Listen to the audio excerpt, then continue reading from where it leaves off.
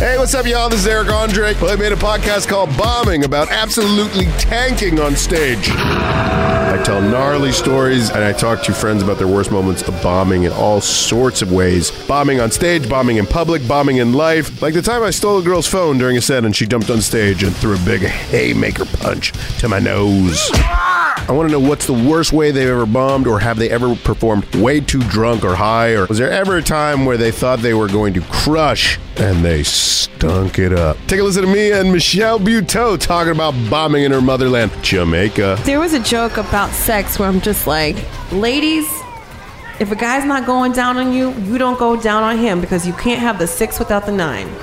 And that's when I heard the booze, and then the booze didn't stop, and then I heard a gunshot, and I was like, thank you so much, MichelleButeau.com. Take a listen to me and DJ Doug Pound talk about bombing in New Zealand. Everyone is like on Maui and like, Right. and it's a music festival out in the woods. Right. And they put me on at 1 a.m. Right. And you know, my act is like DJ Doug Pound, so people think, oh, there's a DJ on. Right. Now my acid is kicking in. This is perfect. Yeah, my ecstasy and my acid are And I like hard cut to like some knock joke or something.